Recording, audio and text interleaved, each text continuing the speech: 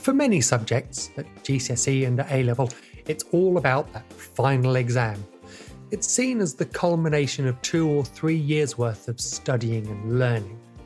It's a source of great anxiety and often huge relief when they're finished. However, just like last year, the class of 2021 will not be sitting these terminal exams, which leaves a rather significant question: just how will these students get a grade to move on to their next step? Hello, and welcome to the Study Sessions podcast. I'm Nathan, the founder of The Study Buddy and your host. In this, our second season of the podcast, we're following 6 students as they head towards their GCSEs in 2021, or at least what was intended to be their 2021 exams. Each week, I catch up with these very different teens to see how things are going in a one-to-one coaching session. Then, with a panel of experts in our weekly podcast, we discuss some of the issues that come up. They could be broad themes, such as motivation or managing mental health, or they could be quite focused, such as how best to revise for a specific subject. Now, these are normal teens, so you can be sure that we'll be covering topics that young people up and down the country will face.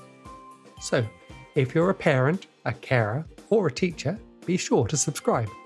This week, we're looking at exactly how students will be awarded their grades in GCSE, AS and A-level courses following the decision to cancel exams. I'm absolutely thrilled to be joined by Simon Liebus.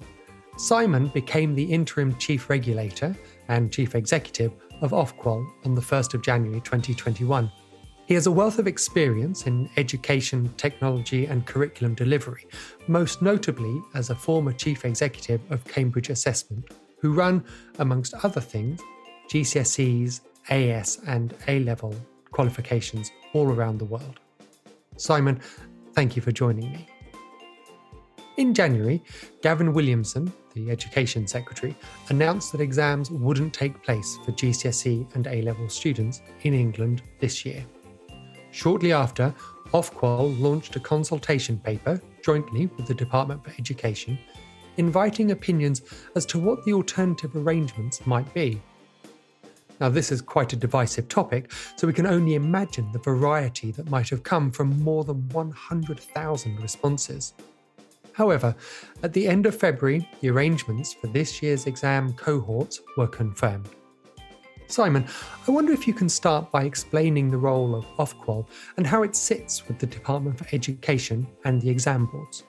Ofqual was set up as an independent regulator of qualifications, so it stands independent of the Department for Education, and its role is to regulate exam boards, regulate the way in which they work and operate, regulate the standards against which they award. Overall, it's got statutory responsibility for maintaining confidence, public confidence in the qualification system and for ensuring that qualifications are of a good quality. So that's, in a sense, its overall mission.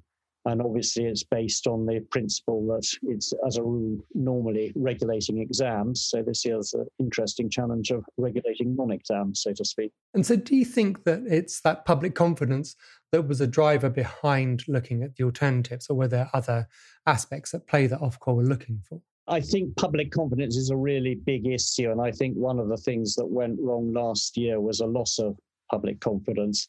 I think behind that was a sense that students weren't given agency. They just had grades allocated to them and wasn't really a sense of those grades being connected to their effort and their learning and what they'd actually done in the classroom over the previous 2 or 3 years.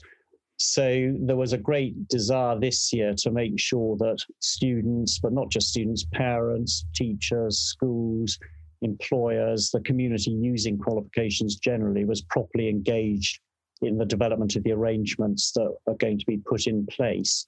And that was very much the thought we had in mind when we embarked on the consultation. Rather unusually, it was a joint consultation. Normally they're done independently by either ourselves or the Department for Education, but this time we decided it would be best to have a joint consultation and make it somewhat open-ended so that people had an opportunity to comment and talk about the arrangements, and so we could get a real sense of what people thought was going to work best. Because as you say, one of the things I think that was most notable last year in terms of the lack of confidence in the process, and as shown by the fact that it came up several times early on in the press statements talking about the new arrangements, was, of course, last year's algorithm and the idea that I think that really did underline this lack of agency amongst students.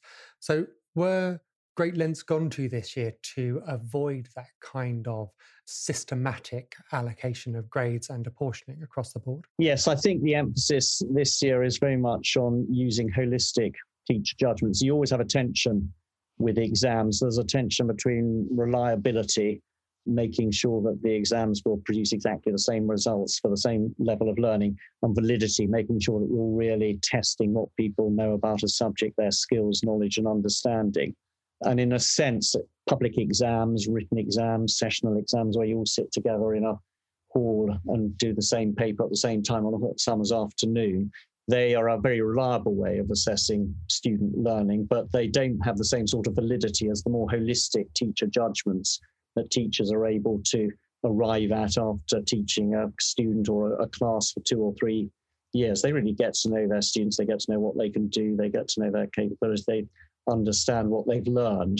So it's a more valid way, but obviously it's not quite as consistent or reliable as public exams, because although they can easily rank the students in their own classes, and although they got a pretty good idea of the national standard, people always talk about teachers teaching to the test and so on, but they collect a lot of data about student performance. They make predictions about student performance in public exams. They're very used to judging student progress, but you don't have the same sort of calibration against a national standard in teacher judgment that you get in public exams. So that's the sort of trade-off that you've got. But I think this year we will be making use of holistic teacher judgments, and that's a good way of dealing with some of the challenges that both teachers and students have faced over the last 18 months. Absolutely. And as you say, the teacher really is front and centre and all over this process of assessment for this year. I wonder if you could just talk us through the elements of the arrangements for 2021. And I should say that this applies equally for GCSEs, AS, A-levels, and also the vocational qualifications where there was an examined element. Well, the vocational qualifications are a bit more complicated because there are 3 different types, essentially, as described in the consultation. General qualifications, obviously, the academic qualifications that most people are more used to. Essentially, what will happen this year is that teachers will make holistic judgments about their students' progress and attainment, and those will be translated into recommendations about grades, which schools will then submit to exam boards. The basis on which they'll make those judgments is by looking at student performance over the period during which they've been taught. So they'll be able to look at student attainment and student performance and take that into account that has already taken place, in other words, over the last 2 or 3 years of a learning program. But they will also be taking into account learning that takes place in tests and homework and coursework and so on that they set during the remainder of the academic year. And I think that's quite a good thing, because it means that they can integrate the assessment instruments that they use into the teaching that they do, because they've obviously got an enormous challenge. They've got to help students recover some of the learning that's been lost. And this provides a mechanism whereby they can integrate the assessment into teaching and recovering some of that lost learning. So that will be a good and I think helpful thing. And then they can also use some of their own data that they collected over the period of the course to help them arrive at their judgment. The other thing they will have access to is some externally set tasks that will be provided by exam boards. And I think those are going to be a very useful instrument for them, because they will be accompanied by data about previous student performance in those tasks. They'll be accompanied by mark schemes. They'll perhaps be accompanied by some example answers from previous years. And that will enable them to get a good idea of what the standard is that they should be marking at, and that relate that as a benchmark to some of the other work that they'll be assessing that they're generating in the course of their normal teaching. For those, as I understand it, the samples and example material, which will come with schema and exemplar answers in many cases from the exam boards, aren't mandated. They're not something that has to be used. And I think this previously had been reported as being sort of like mini exams and an exam that isn't an exam. So there's a whole range of material that teachers can call on and no specific specifications for what has to be called on. There'll be a whole range of teachers that can draw on to support their judgments and to complement some of the other work that they will be setting. And as I say, it's intended to provide them with a benchmark or an anchor reference point that they can use in making grade judgments using some of the other material. There we say it's not going to be mandatory, but I think it's something that I think most teachers in most schools will find quite helpful, not least because it takes off them the burden of setting some of the tasks. They will have access to tasks that have already been set, which have been tried and tested in battle, as it were, because they've been used in previous exams. So I hope it's something that will be useful both as a quality assurance device, because it will provide an external benchmark, but also will actually be helpful for teachers, because it will take some of the burden off them in terms of devising some of the assessment material and instruments that they're going to be deploying as support for the judgments they arrived at in making grades. Because one of the issues with having anything mandated is that there's been no uniformity or consistency of what areas of a syllabus specification might have been taught, given this year's cohort have had 18 months really of disruption by the time it comes to the exams.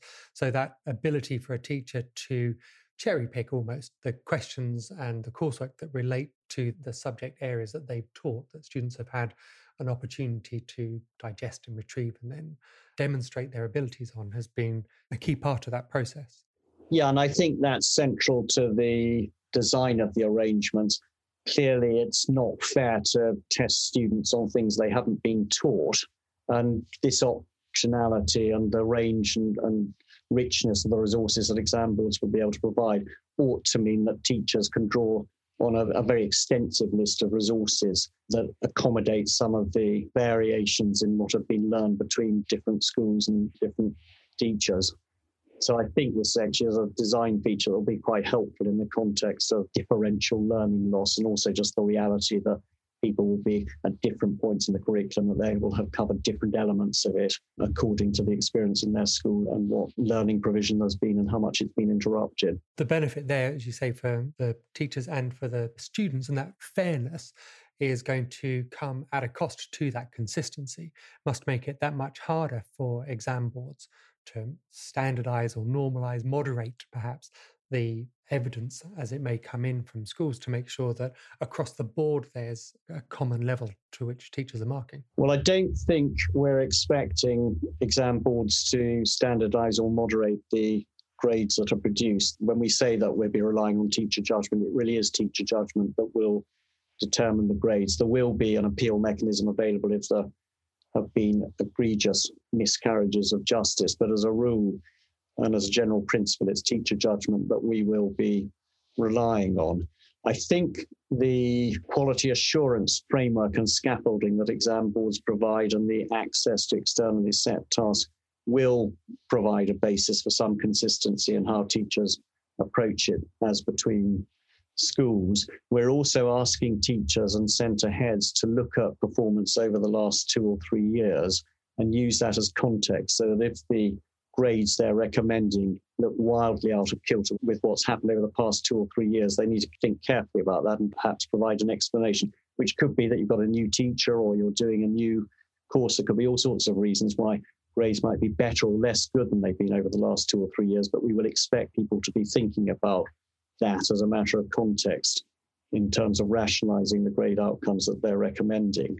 And then I think also, again, central to this principle is that we will be asking teachers in their grades to make sure that students who are being graded are able to progress to the next stage of their education or their employment or whatever it is that they're going on to. So there will be a sort of minimum threshold in terms of people having covered enough of the course to be able to progress.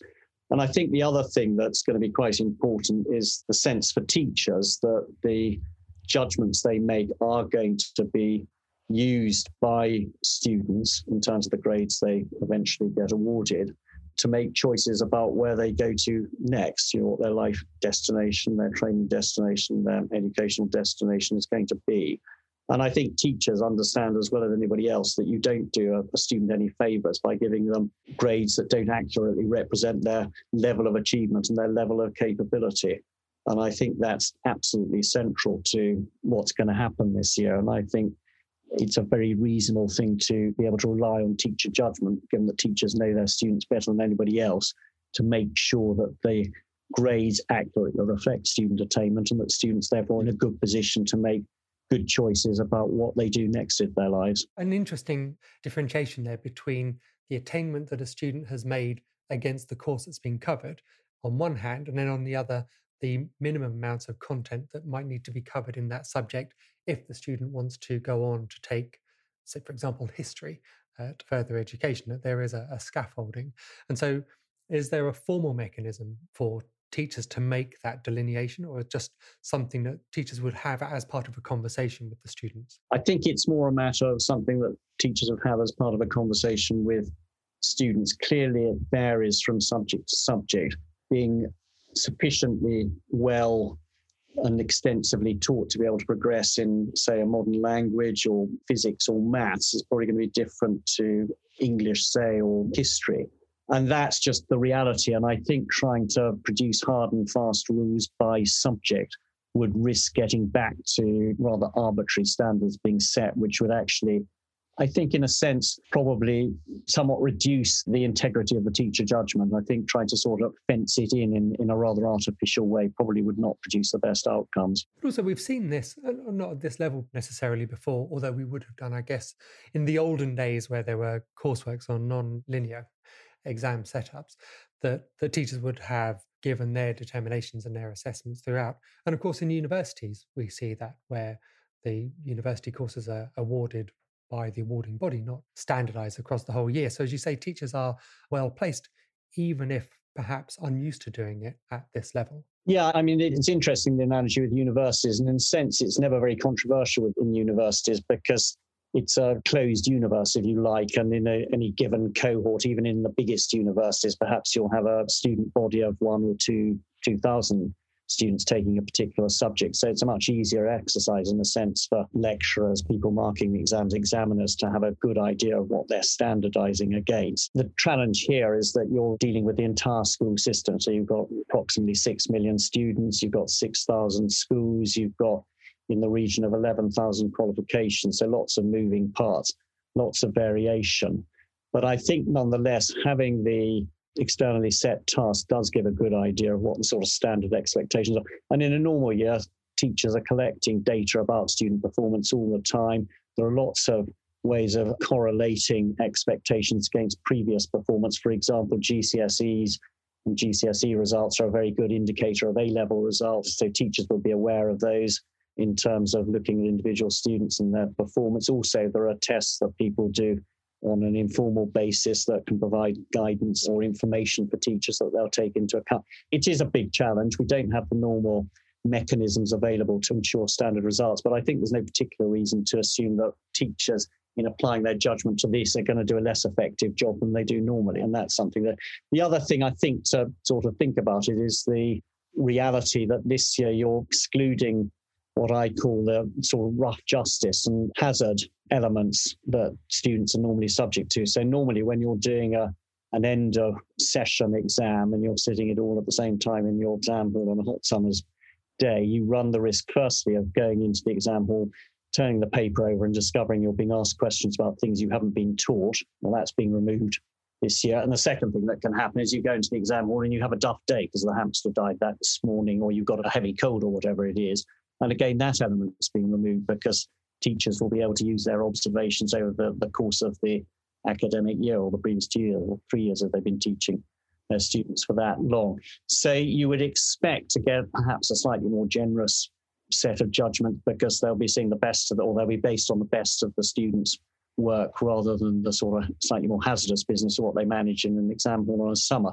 But I don't think that's necessarily going to result in less consistent or less fair or less accurate results. I love that the turnaround of looking at it as being rough justice, whereas there have been an awful lot of reports in the media about grade inflation, which I don't think is a particularly helpful term here because we're obviously not looking at inflating. But it is true to say that the grades awarded this year are overwhelmingly likely to be much more generous. Do you think that's going to be a problem for this year as they look at their next steps, or even next year's students who will perhaps be compared to the year before? I think it's quite difficult to model the outcomes because the difference is going to be that they're holistic grade judgments rather than grade judgments based on the sort of fine boundaries that you get in a normal year with exams. In a normal year with exams, papers are marked out of 100 or 80 or whatever it is, and then you aggregate them up, you translate it into what's called the uniform mark scheme, and then you set grade boundaries at a precise point, you say 75% or 50%, or whatever it is. So you get a sort of slightly different approach to grading, whereas this year it will be based on holistic judgments. So they'll be expressed as grades 1 to 9 or A to E or whatever it is. There won't be that sort of same sense of there being on a curve that's related to specific marks. And I think given that, it's very hard to model outcomes as to whether there's going to be substantial inflation, or I'm not expecting substantial inflation. There may be some sort of upward pressure on last year's outcomes. It remains to be seen. I've also had comments from various stakeholders actually who would be worried about grades going slightly down. And I think the big lesson, I've been involved in the administration of large-scale public exams since 2002, is that every time there's a big change in how you approach public exams, and this clearly is a very big change, this total migration to teacher judgment, it's very hard to predict what's going to happen because people aren't quite sure what the rules of the game are, which can encourage them to be a bit more conservative, which might mean the grades went down. And people just are cautious about how they work and how they operate in such an environment. So I think, again, we put a lot of safeguards in. There's a lot of careful engineering, if you like, to the sort of architecture of the arrangements that are being put in place, which I think will help manage most of that. But of course, we're moving into somewhat uncharted territory. So you've got to be ready for the unexpected. But I don't think that's going to translate into heavy grade inflation. I think it would probably just translate into a slightly unusual profile and distribution of grade results. You mentioned a moment ago about appeals, and that struck me as being something that was quite different to last year, where the appeals process didn't seem to be well formed, but this was declared as part of the confirmation out of the consultation document. So you mentioned also that you don't expect to see many appeals other than for grievous miscarriages. Do you think it's fair that not many students or parents might challenge the grades that they'll be getting? Well, I think last year there were many fewer appeals than in a normal year. I think there were only about, it was under 5,000 grades changed. In a normal year, you get about 300,000 appeals, and in the region of 70,000 grades changed. So the level was much lower last year, though that was partly because the grounds on which you could appeal were more limited. This year, again, very hard to model what's likely to happen. I think one factor that might contribute to a lower level of appeals is that we're expecting students to have socialized with them the basis on which their grades have been awarded. So in other words, by the time that schools submit grade recommendations to the awarding bodies on June the 18th, they will have shared with students the pieces of work that are being used on which they'll be making their recommendations. So students will have probably a good idea of what they're likely to achieve. And I think that's something that will probably contribute to a reduction in the number of appeals. I think also it's going to be conceptually a bit difficult to unpick a grade because, as I said, it's a holistic judgment. It could be based on 5, 6, 7, 8 pieces of work. So there's the challenge of what would you be appealing? Would you be appealing because one of those pieces of work you felt have been slightly ungenerously treated? Or would you be saying that the other 7 or 8 pieces of work ought to be graded at the same level that the one where you did particularly well was? There's going to be this sort of difficulty of how you unpick a holistic judgment. And again, we're back to this trade-off between reliability and validity. I hope the way it's been constructed, most students will recognize that a proper process has been gone through in order to arrive at valid judgments that teachers really do know best. And hence, unless there's been some sort of horrible mistake or something else has gone badly wrong, I wouldn't expect there to be a lot of grades. I think the other thing that can be problematic, and I'm certainly aware of from last year, is that teachers can become a bit exposed if there are parents who have a particular view of what their children might have achieved and they see them doing less well than that. They might sort of enter into an appeals process, almost sort of bargaining for a better grade. And that's obviously not a very helpful thing. And I think a pressure that teachers, probably other things being equal, ought to be protected from. I don't think it's a good thing. And the system's not designed to encourage speculative appeals. And in a normal year, you get a lot of appeals because people know what grade boundaries are. So if you're very near the grade boundary, you think, well, I'll have a go and, why not?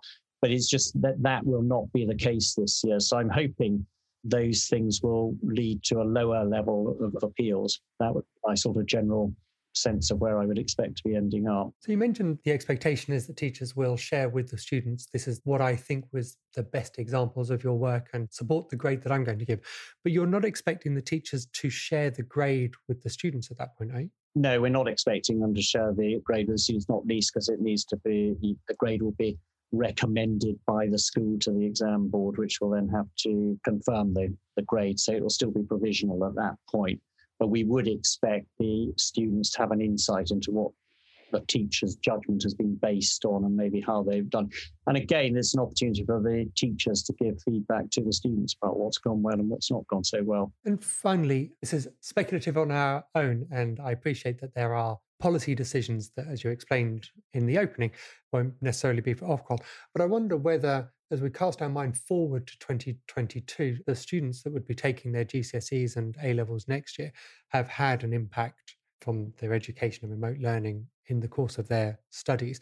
Do you expect to see any changes in the nature or type of assessment that they'll be facing when they come to sit their own exams? I think it's a very good question. And the answer is that we're not sure at this stage, because I think quite a lot of thinking's got to go into what's going to happen next year. Obviously, one of the peculiar features of the 2022 cohort is that they won't have had the experience of public exams before, because they won't have taken GCSEs or A-levels. So the A-level cohort, which would normally have quite a lot of experience of public exams, actually will go into that exam room completely cold. What's that actually mean for them? How are we going to prepare them for that? So there are all sorts of issues about how that might be managed. There was a lot of work done this year on adapting exams by providing some prior material and advice on what sort of questions would be asked. So those would all be strategies that might be deployed to make it less of a brutal shock for the 2022 cohort, who will also, of course, suffer much more extensive learning loss because they'll have had 2 years of pandemic in the background. So very much work that's still in progress, trying to decide exactly what that's going to look like. So is there any advice that you'd give to parents during this time? I guess I would observe that they've obviously had an unsettling set of circumstances to deal with. And I know that for both parents and students, the uncertainty surrounding arrangements for this summer has been very difficult to deal with. We do have a set of arrangements that I think will provide a good set of results and a good learning experience for students for the rest of the academic year. And I think we also can feel satisfied that we've designed a set of arrangements to support teachers in making judgments about grades. Teachers have much the best idea of their students' capability and what students have achieved in their learning. So I think parents should feel reassured that they are in good hands this year, that the teachers will be able to form a much better judgments than exam boards could possibly do in these rather peculiar circumstances, and that teachers should just be allowed to get on with it. It's a challenging task. They've already got a lot of work to do dealing with all the learning that's been lost. This, I think, is being organised in a way that will help them with that task, but also it's a heavy extra responsibility and they need to be given the space to do it.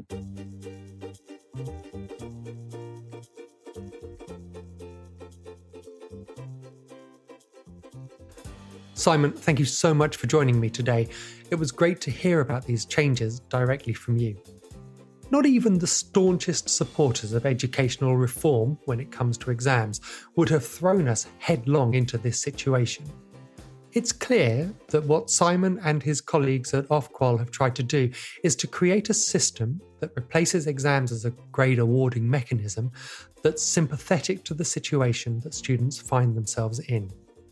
Balancing that against an obligation to maintain public confidence is never going to be easy. What we have might not be ideal. In fact, I'm not sure that if anyone would actually claim this alternative was perfect, but it is workable. I'm sure I read somewhere that someone called this the least worst option. But the main thing is that it provides something that students can work to. And, as Simon told us, no one is better placed than teachers to provide an assessment of what level students are working to. One of the key drivers also seems to be giving as much time as possible to teachers to teach the course. It's interesting to recognise that there's a difference, especially this year, between the level a student is at given the curriculum they have covered and their readiness to progress to the next stage. And this is a very different challenge to last year. It feels right that this distinction has been made because it would be unjust to give a lower grade to an able student simply because they'd not been able to cover the full content. However, it is absolutely right too that students have an honest conversation about the higher or further education choices they are making with their teachers. And it seems that not having had stipulations placed on what teachers use as evidence is also an encouragement for them and for students to continue to plough through the content as much as possible. The very idea that teachers award grades seems to divide opinion, but Simon was very clear. Teachers are absolutely best placed to do this. I, for one, don't have an issue with it at all. Of course, there'll be an element of teachers that might play the system, but to imagine that this will be widespread is to underplay the professionalism of a sector that, on the whole, cares deeply about student outcomes. Besides, it's not in their interests or their nature to wildly inflate the attainment of their students. How does a school hold its head up high if its results dramatically spike in 2021? As we heard from Simon, teachers' assessments will be a matter of looking at each student as if they were on their best day. So the worst we can accuse teachers of is optimism. I love Simon's phrasing that this removes the rough justice, as opposed to the alternative of looking at it as grade inflation. Can anyone really begrudge this year's cohort a break like this? It is, however, true that next year's GCSE students will have suffered with levels of disruption. And interesting to think too that 2022's A-level students won't have faced public exams before, which presents its own challenges. I hope that the people considering the alternatives announce and implement them in good time so that everyone, teachers, students and parents, can make the adjustments and accommodations that they need to best serve the students of 2022. Thank you for listening. I hope that you found this episode every bit as interesting and useful as I have. If you did, would you take a moment to leave a 5-star rating and perhaps a review too? It really helps us to reach other parents and spread the word on how they can support their own young people. Of course, sharing the link to this and other episodes with friends on social media is always very much appreciated. There'll be another episode next week, so please don't forget to subscribe to the Study Sessions podcast.